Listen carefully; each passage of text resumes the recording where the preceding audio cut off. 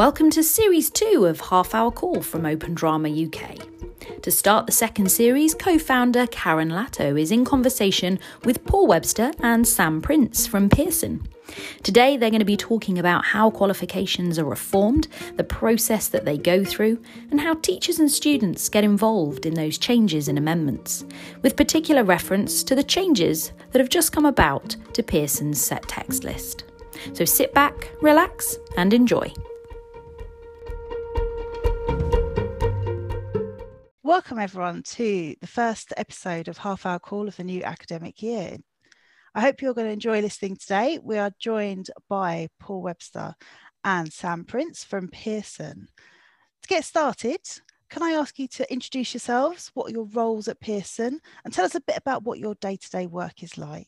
Hello everyone, I'm Paul and I'm the subject advisor for our drama and performing arts qualifications. Primarily, my role is to help teachers with the teaching and assessment of the qualifications. And I work with internal colleagues and external organisations and representation from various bodies to really put forward the views and the needs and the requirements of drama teachers and drama students and the subject itself. So on a day-to-day basis, I can be talking to a teacher about the plays that they want to do with their students, but then I can also be in a meeting with Ofqual or with a theatre company about the type of resources that they offer. I'm Sam. I work as a product developer in the English and drama product team. So I'm actually in a different team to Paul, but we are part of a virtual team, which is exciting. So I primarily look after the two drama qualifications we have and then A-level English qualifications, but also support GCSE English quals as well. So my day-to-day job is like me spinning lots of plates and managing a lot of documents and writing lists on different post-it notes. That's how I keep track of what I'm supposed to be doing. And I might be developing new support materials for one of those qualifications or updating existing documents. And that might be I'm liaising with people internally about them or with our senior assessment professionals who write the live papers. Or I might be giving advice to colleagues. I do that quite a lot. Or I might be working on Investors in People because I'm an Investors in People champion for the product division too. So quite a lot of different things. And it's quite varied from day to day, depends. How varied it is and how different it is. And you can't necessarily really predict what's going to happen on a day-to-day basis, especially when for me, I'm on the front line and working with teachers every day, and I'm just very proud, really, of being able to do this job and represent the subject because, I love drama, and I think that everybody who's involved with drama teaching also has that passion and that kind of will for it to be appreciated and be acknowledged in all contexts, whether that's within your school and within society at large. And I just try to bring that passion and enthusiasm to everything I do. And it can be incredibly difficult and frustrating at times. And sometimes when you have to justify some crazy decisions and the way things are, but I wouldn't have it any other way. Like, this is the job that I want to do, and I'm very happy to do it every day. So, and he's very good at it. I think I'm very lucky to work with Paul. So I sort of say one of the main things I like about my job is the people I get to work with. I think when we've now worked on drama as a team for 6 years, coming up to 6 years, so that's the internal and the external people. And I think we work really well as a unit. And also for A-level English, the people I've been working with, probably nearly coming on to 7 years for that, because that's what I started developing. So it's nice that we've got a really good, solid working relationship, and it's a well-oiled machine. There's a lot of things that get thrown at you, but you've always got that internal support and the support from the senior AA teams as well, assessment associates. Sorry, there's a lot of acronyms Yes, there are, in definitely. quals. So if I ever say something you're like, what does that mean? Let me know. Yeah, I really like that I get to work with people that help me to do this job. And like Paul, I really like the fact I'm making a difference to people's lives working on qualifications, and it gets to help somebody to get close to their dreams, or to go out in the world. And so yeah, I like that. And the internal people and our drama team is one of the best. So one thing we get asked quite a lot is about career progression and what we can do with teachers. And in fact, one of our champions, Carl, tweeted last week about his own career progression. So I thought I'd ask you both, because obviously you work in education and in drama education, but not in a school. What's your background? What did you do before you joined the exam board? Kind of how did you get into those roles? Yeah, sure. Well, I was a drama teacher, and I worked in schools first, and then I moved to FE. And what I liked about FE was not only was I able to do general qualifications, but I was also able to do vocational as well. So I expanded my kind of area of expertise into BTEC performing arts as well. And so I was a teacher for about 10 years, but I was always fascinated with like on the Wizard of Oz, you know, when you look behind the curtain and you can see the wizard, like another, like, oh look, here's how it all works, here's how it's all being put together. And I was just really fascinated by that and wanted to know more. So I applied to work for Pearson as it was within the BTEC team as in the assessment. And I have been here ever since, and I've worked in assessment, and then I worked in qualification development, and now I work in this brilliant, ridiculous role that I have of just having my fingers in every single possible internal and external pie. I have a less straightforward route, I guess. I actually did law at university, and I did my PGCE as an English teacher, and I worked as an English teacher to start with, and then I moved into test development. I actually worked developing the optional English test that used to sit between Key Stage 2 and Key Stage 3 when we had English Key Stage 3 tests. And that's how I sort of got into assessment. And then I moved to OCR. I looked after A-level art, which was a bit of a magical mystery tour because I knew nothing about art, and performing arts as well. And then I went to work as an English teacher again, eventually moved to London, and then I joined Pearson at the start of that reform period to develop the new quals. And I started, as I said, with A-level English, then did the drama quals, then did politics. Then we sort of got moved into the product division. So I've sort of carried on the sort of support side, but still work on the new amends or new qualifications. So yeah. Well, thank you very much for sharing that with us. It's really helpful. And I think as well, it's really encouraging for teachers who think actually maybe they've had their time in the classroom, what else could they do? To know that there are these quite massive education companies and organisations and charities that do look for people who've worked in education and worked in teaching to come and work with them. Lots of different roles in those organisations as well. I mean, Pearson is particularly a huge beast of a company, but OCR was many tentacled as well, because Cambridge Assessment had 3 sort of different sort of prongs. So there was quite a lot of movement once you've got your foot in the door, like Paul's roles sort of shown, where you can sort of move. So it is worth, if people decide, teaching, I've done my stint, to look at those roles. And there's a lot of different awarding bodies, smaller awarding bodies, particularly on the VQ side, vocational side as well. So yeah, definitely worth looking. Like the FAB, Federation of Awarding Bodies job site is always a good one to look at for those things. Back in 2014, we all started up this merry-go-round of developing qualifications for first teaching 2015, 2016, 2017. Obviously, the drama was the 2016 group. And I kind of thought it would be really good to take this opportunity to talk about kind of that process a little bit before we talk about some of the changes that have happened more recently to the Pearson specification. One thing I found coming directly from teaching into that qualification reform is that there was stuff that I knew, but there was stuff I had no idea about. And I think it'll be really good just to take the opportunity kind of to demystify some of that process, if you guys were all right with talking through some of that.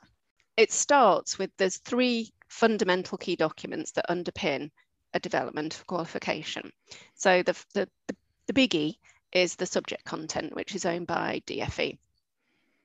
And when they start the process, they'll start a draft, and then we collaborate, all awarding bodies collaborate on that content.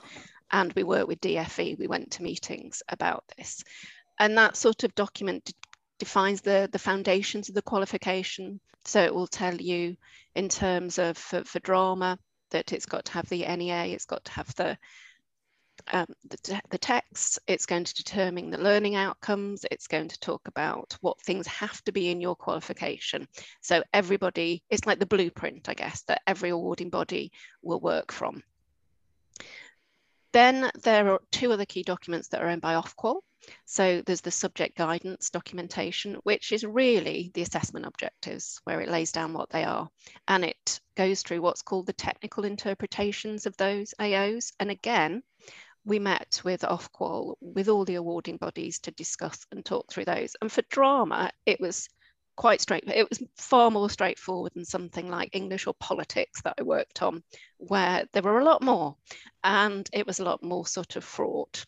But drama was fairly, dare I say, straightforward in terms of AOs and how that worked. And then there's the subject conditions and regulations document. Now, I said the AOs were straightforward. This document is really for something, a subject like drama, where all the NEA details are. So for some subjects, you won't have very much in this document at all. But for drama, it was lengthy, because we had a lot of rules about the NEA and how that was going to work. And again, this is discussed interboard, it's discussed with Ofqual. And that was then, you get to the point where there's finalized documents of those 3 things, and then you work on your qualification model, and you work to sort of build a model out of those sort of key things that you need to be hitting in terms of the subject content. And then what you will do is get together a development team, an internal team, an external team of writers, and then you start to develop the specification, the sample assessment materials, the SAMs. I got very used to everybody talking about SAMs, and they weren't talking about me. And it's a really involved process, that process of working towards a first submission to Ofqual, because that's how the process works. You have to develop your specification, your SAMs. You also have to develop 2 other key documents as well. So your assessment mapping grids that basically said which questions are hitting which AOs and the marks that are covering it.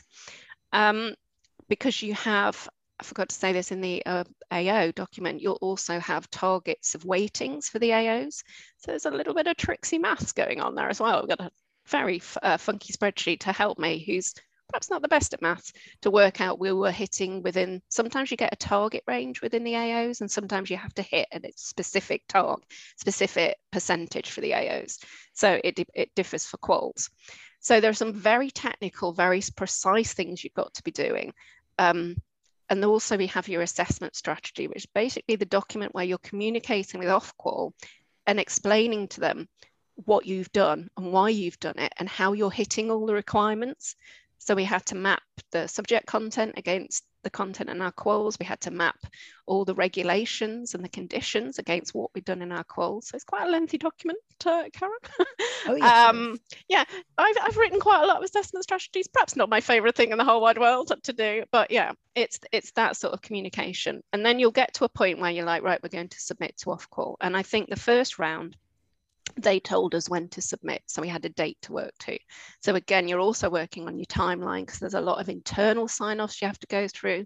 We had external stakeholder sign-offs as well. We might get to that later on.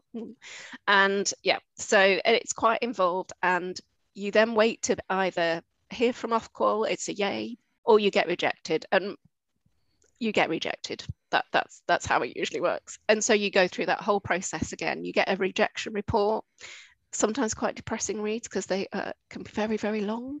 And you have to unpick what the issues are. You have meetings with Ofqual to discuss the feedback reports and to see, to clarify anything that might not be clear. And then you start again.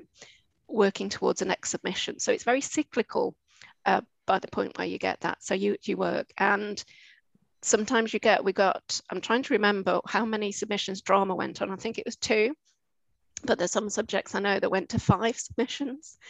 It all depends on what's being picked up by the regulator. So it's quite slow as well, because then you've got to do all your internal processes and wait again for Ofqual to review.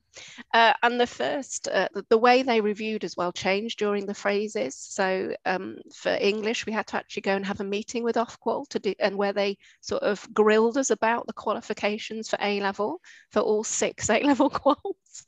Had to do that. But then for drama, we didn't have that process. They changed the process a bit. So the process with Ofqual and that relationship does evolve as well. It isn't set in stone, and it has sort of changed as we've gone into sort of the live phase, and we've got to do amendments as well.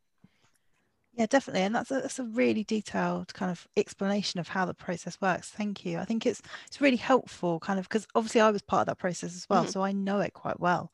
And I know we get asked, and they do say it's just a lot of acronyms, a lot of jargon, a lot of kind of, but you're just repeating what you've done. It's like, we're making one tiny change here, and we have to repeat the whole process to get it back through that process again. And also there's some things where you sort of have to decide, what do I want to stand my ground on, and what's really important to the subject, and what some things are actually, I'll let that go. Because we did have a bit of a battle, didn't we, Paul, about live theatre and students having to go to see live theatre. And Paul and our colleague Sarah, they did have quite a lot of discussions with Ofqual, where we decided as a business, no, this is something core to our principles of drama. We want to be supporting live theatre, and we did make them stand. We did make them stand by that.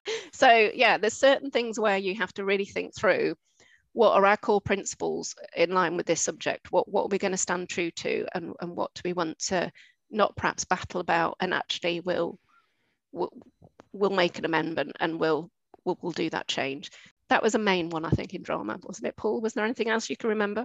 It was the main one. I feel that one of the issues that comes up is sometimes it's easy to lose sight of the needs of the subject and those that are teaching it, and having subject experts involved in the process is a very difficult thing to do, but it's something that you just have to ensure happens. And that again just takes a lot longer to do, because there's obviously, there's someone like me involved, but then we also need our external stakeholders as well to have their say and to review what's going on. So it is quite a laborious process, to be honest. And sometimes they didn't agree, and my job was the middleman, and at the end of the day sometimes you had to make a decision. There was a lot of tricky issues with the NEA. I remember many meetings trying to work out how we were going to piece this together so it worked. It was a bit like, I think somebody described once as trying to do a jigsaw when you don't really know what the picture is. And it was the first time I think the NEA subjects had come on board in 2016. The coursework in A-level English and history, and I think it was, I'm trying to remove a subject, can't remember, it might have been business, it was 20%, and it was very much something that they'd done before. It was just writing an essay, and it was like, so there wasn't a lot of rules around it, but suddenly we had 60% NEA, quite a lot of rules. It's like, how is this going to work? And then the other really tricky thing, I think perhaps isn't appreciated, is the level-based mark schemes and writing those. They became an absolute bane of my life for sort of 5 years. I do really like doing them, but they can be really, really tricksy. And I think I learned a lot from doing English, then coming into drama, how to do that better. There was a lot of marking grids in drama as well. Oh, so I know you've talked about stakeholders, and we've talked a lot about Ofqual and the DFE. I just kind of want to talk a bit more about kind of teachers and how they get involved in this process. So it's not a closed shop. I think that's something that I want to point out. There are lots of opportunities to get involved. Obviously, you've got the DFE and Ofqual consultations, but could you talk us through some of the other opportunities there are for teachers to get involved in not just developing qualifications, but also when things change and when there's amendments as well? If we look at what we've just done with the addition of the new set text for GCSE drama, we went through a new process that we implemented, because what we wanted to do was we wanted to ensure that not only teachers but students' voices were heard in the choices that we were making, and we also wanted to ensure that the diversity, equity and inclusion policy that Pearson have was implemented like effectively and formally. So we set up a new approval process, and we invited various key stakeholders. Karen, as a representative of Open Drama, you were one of those people that was involved with this. Yes, I was. And thank you very much for everything you gave to us. It was brilliant. We also had the chair from National Drama. We had teachers as well as yourself. We had people like Matthew Nichols and Carolyn Bradley, who created a wonderful guidance document last year that was shared through Open Drama about representation in drama and plays written by global majority playwrights.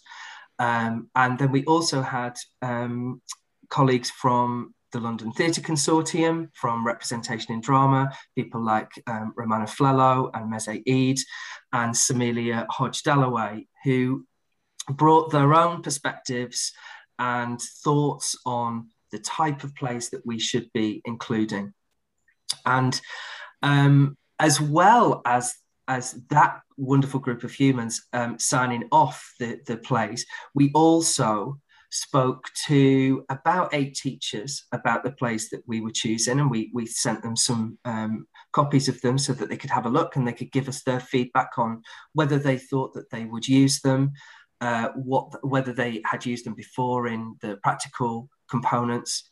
And we also wanted to get students involved. And what we did as part of our recent kind of launch of the text is we asked a group of young people if they would read the plays and then have a conversation really with the writers of the plays, because in choosing these 4 texts, we really wanted to make sure that the writers were still alive and with us, and that the plays are all written relatively recently, like within the last 12 years. But having the young people talk to them, and we have the recordings of these, kind of gave a really interesting perspective on the understanding of the work and how they will approach it, not only from a performance perspective, but also the fact that within the context of the qualification, they have to write about it. They have to write about it as a performer, as a designer, as a director.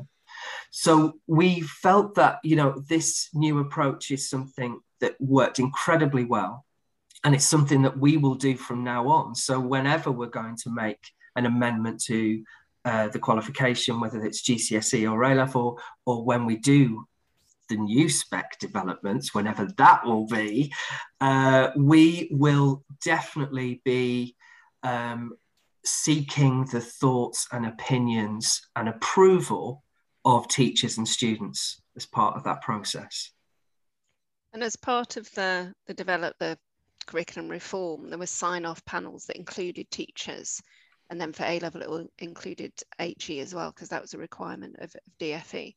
So they do have a voice, obviously, and I think we had a separate team sort of sourcing those sort of teachers, and we sort of we drew on teacher. I think we consulted about qualification models as well with teachers, and text choices with teachers as well. So there's their voice is included, and I think we're sort of moving towards getting that student voicing, because those chats, playwright student chats, are just phenomenal. They're really really great, and hopefully they will be on our website soon. So yeah, it's definitely, we are evolving the way we work and the way we sort of engage with their stakeholders and get the teacher voice and the student voice involved in our sort of work as well. Sounds really exciting. I think that's a really good thing. I know when we did the first round of development, teachers were kind of the key priority, but involving students as well, I think, is something going forward for the future for everyone to really be doing. I think it's a brilliant idea, and well done for picking up and doing it. So obviously you've got these 4 new GCSE texts, which is very exciting to see. And thank you very much for getting me involved with that process. And it was great to read through some of them as well. How did you decide which texts? That's always the question. How did you go, these are the ones we're going to add?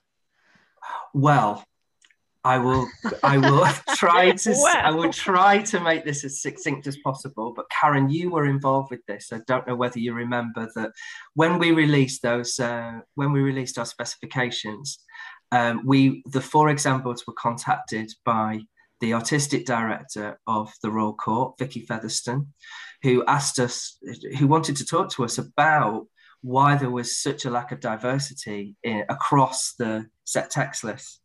And so we went in and we had some really good conversations with her and her team about why we had made the decisions that we'd made, because we had long lists, and we had, I feel, in discussions with you and with our colleagues in the other boards, we'd all had what we felt was fair representation in the long list. But then when we went through the process of determining which plays to use, we had some constraints within the regulations for the specification. So about the length of the plays, and about is every extract that we will choose for the next 8 years, for the next 10 years, is it going to be comparable?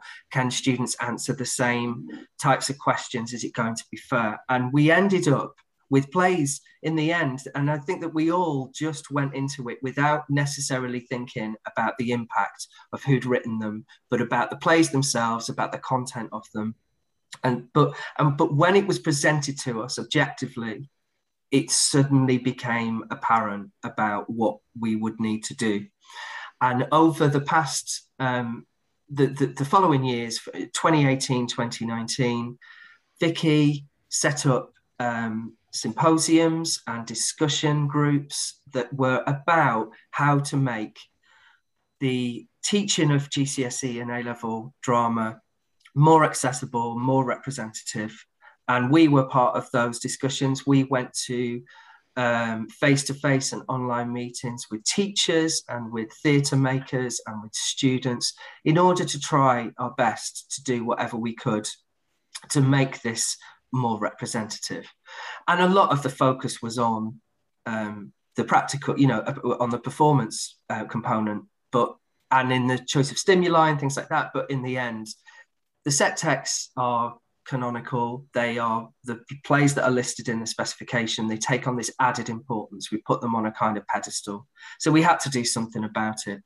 And last year, the London Theatre Consortium, which is 14 not-for-profit funded theatre buildings in London, they gave us all a provocation, all 4 exam boards provocation, which was for us to include 2 plays by global majority playwrights and in our set text list. And so we at Pearson, this was in the start of 2020, before lockdown, we were ruminating on it through the spring term, and then the horrific George Floyd incident happened and Black Lives Matter movement grew, and it suddenly became like, we have an obligation, we need to do something about this. So we realised by June that we would add 2. And then because of the structure of our component 3, where we have 2 lists, we thought, do you know what, let's just go for it and we'll add 4, because it's 2 for each list. So regardless of which list the students are choosing, they'll have 2 new plays that they can look at. And it made it just better in terms of it being a third of the plays by global majority playwrights. So in order to find suitable plays, we got a long list. And as I mentioned before, the document that Carolyn and Matthew produced about plays that students could possibly consider, we used that and we got plays from there. We also had guidance from Samelia Hodge Dalloway and from the LTC. And so we got together a list, there's quite a few of them. And it was huge. So we did a lot of reading of plays over summer, which is a wonderful thing to do anyway. And and we came up with a shortlist, and it was at that point that we then invited people like yourself and the other key stakeholders to have a look at them. We had 8 in total, but then we'd seen ones as kind of the ones that we really wanted, and then we had the ones as a backup in case things went wrong. We couldn't get the rights to use them for the extracts and all these other implications as well. And by sheer coincidence, I don't know how this has happened, but the 4 plays that we did choose were all published by Methuen. And we had been in contact with Methuen about the plays, and they were so willing to support what we were doing. And they produced new versions with gorgeous glossy covers in the kind of Plays for Young People series. And so in choosing these particular plays, it's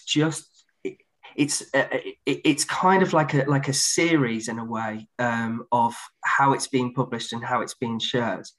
And because we've been working so closely with the London Theatre Consortium, with Representation in Drama, they were like so positive and supportive of everything we're doing, because we've done what they provoked us to do. And so we did more. We went over and above. Exactly. Is it 50%? Is it 100%? I'm not very good with maths, but we did twice the amount. And what they have done now, and the work that they're doing with us, is absolutely incredible. They not only put us in touch with the writers, and we've been able to develop relationships with them. We've been able to create these films with them where they're being interviewed with the young people, but also we've had the writers' insights into the support materials that we've got, so our teacher guides and things like that.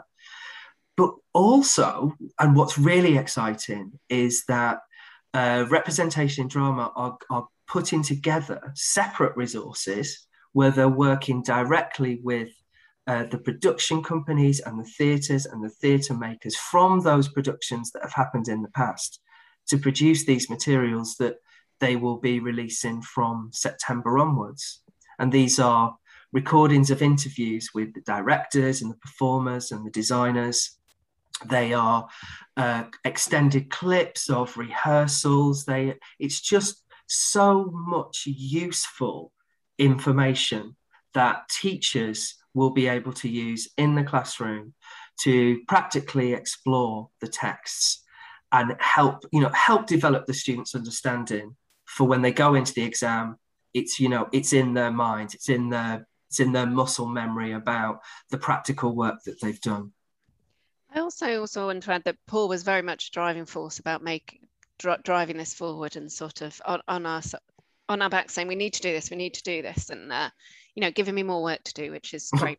And sort of when we developed the set text list, I think there was that we have we have very much a blueprint for how that exam has got to work. So there's always a consideration. These are our requirements that we've said in the assessment strategy. This is how this exam component is going to work. Will those texts fit these requirements? And I think we were considering, I think our focus was a bit more sort of on the gender balance when we were initially developing. And I do remember having lists of, the writers and sort of looking at certain aspects to track. But and we're also quite aware, I think, at that time, that schools didn't have a lot of budget. They probably still don't have a lot of budget. And you don't want to sort of get rid of those old faithfuls that are in the cupboard. It is the same in English as well, to sort of think that I can't afford a whole new set of these. In Spectacles is in the cupboard. I've got resources on this. I'm comfortable with this. So it's always a bit of a balancing act between keeping those sort of, like Paul said, those canonical sort of tried and tested texts that work, and sort of offering something fresh as well. And perhaps that's where we've learned to sort of think getting that balance right. And I think we did it in GCSE English Lit. So we'd sort of had a bit of we've done it there. Let's do it in this qualification as well. We're doing it in A-level English Lit at the moment. So we've started a bit of a ball rolling going on in sort of Pearson, and Pearson as a company has started to think about DE&I in a really different way. So there's a whole series of things that brought us to sort of looking at our quals through a different lens. And I'm sure you might ask this later on, A-level drama and theatre will be coming into our view as well. So, and I think the next round of curriculum reform is going to be done in a particularly different way in terms of DE&I. We have a separate post in place for our division that looks after DE&I and is putting those provocations out to other colleagues with qualifications, saying how are we doing this, how are we meeting this.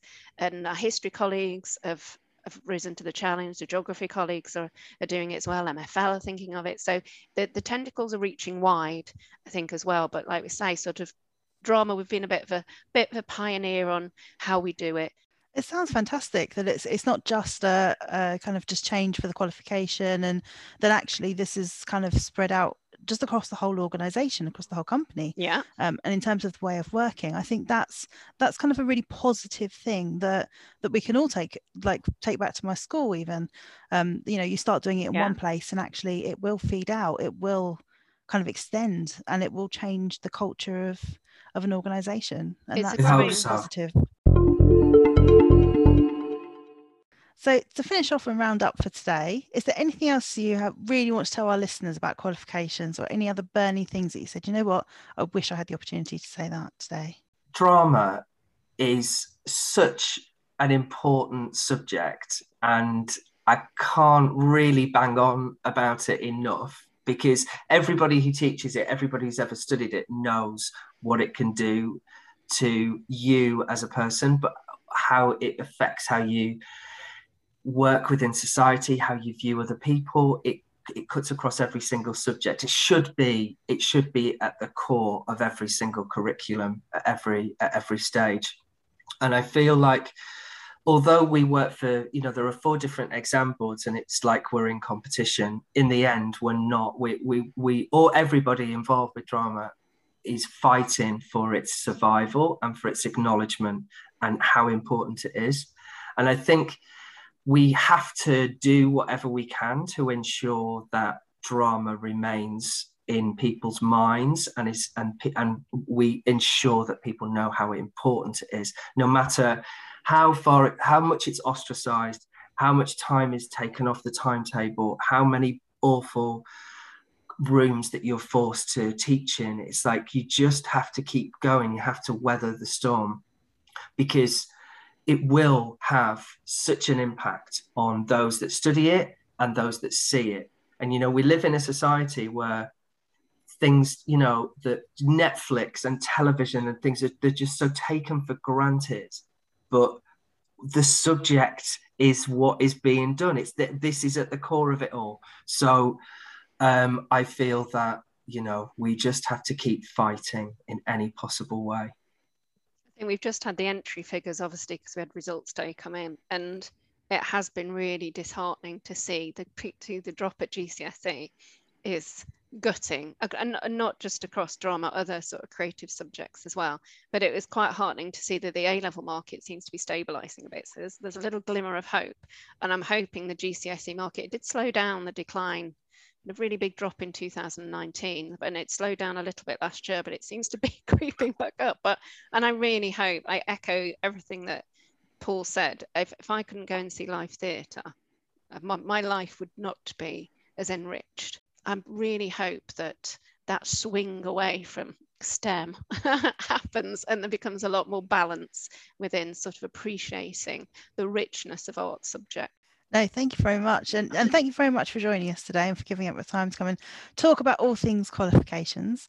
If any of our listeners are interested in the new set text from Pearson and want to get in touch, they can contact Paul. There's a number of ways of getting in touch with me. You can email me. That's teachingperformingarts@pearson.com. I'm also on Twitter, Pearson Perf Arts.